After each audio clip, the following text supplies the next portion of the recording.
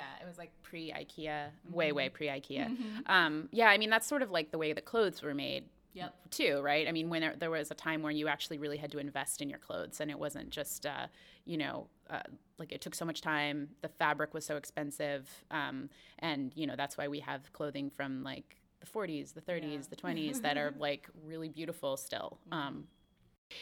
You teach some classes, right? I do. I teach here and there when I can squeeze it in. I teach from time to time at Workroom Social, taught at Brooklyn Craft Company. I'm trying to think if there's anywhere else. I think those are the main two. Where is Workroom Social?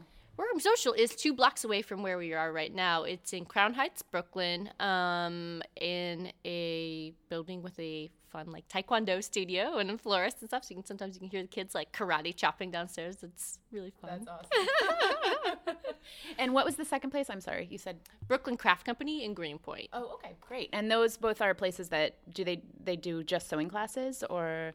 Workroom Social's predominantly sewing, but she also has like draping classes and things along those lines. Brooklyn Craft Company is a little more informal.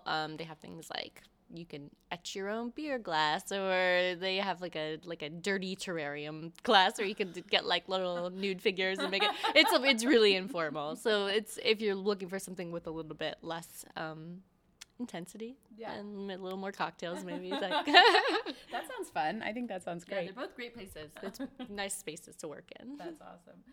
So I want to talk about what you're making right now. You either at work or at home. Is there something that you're really excited about that you're making?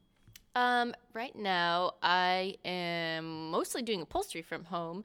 I've got a set of chairs and an ottoman that I'm doing for a friend that are they're pieces of like great sentimental value to her. They were bought for her by a loved one, but she has never really liked how they looked, so wants to kind of update them in more of her style, but like keep them as a tribute to the family member that gave them to her, which has been a really fun project to do.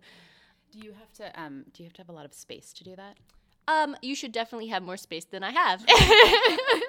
It's kind of a disaster in my apartment. We're not going to dwell on that topic, but there's a whole situation with like a card table set up so I can have one chair on that and stuff under it. It's a real scene.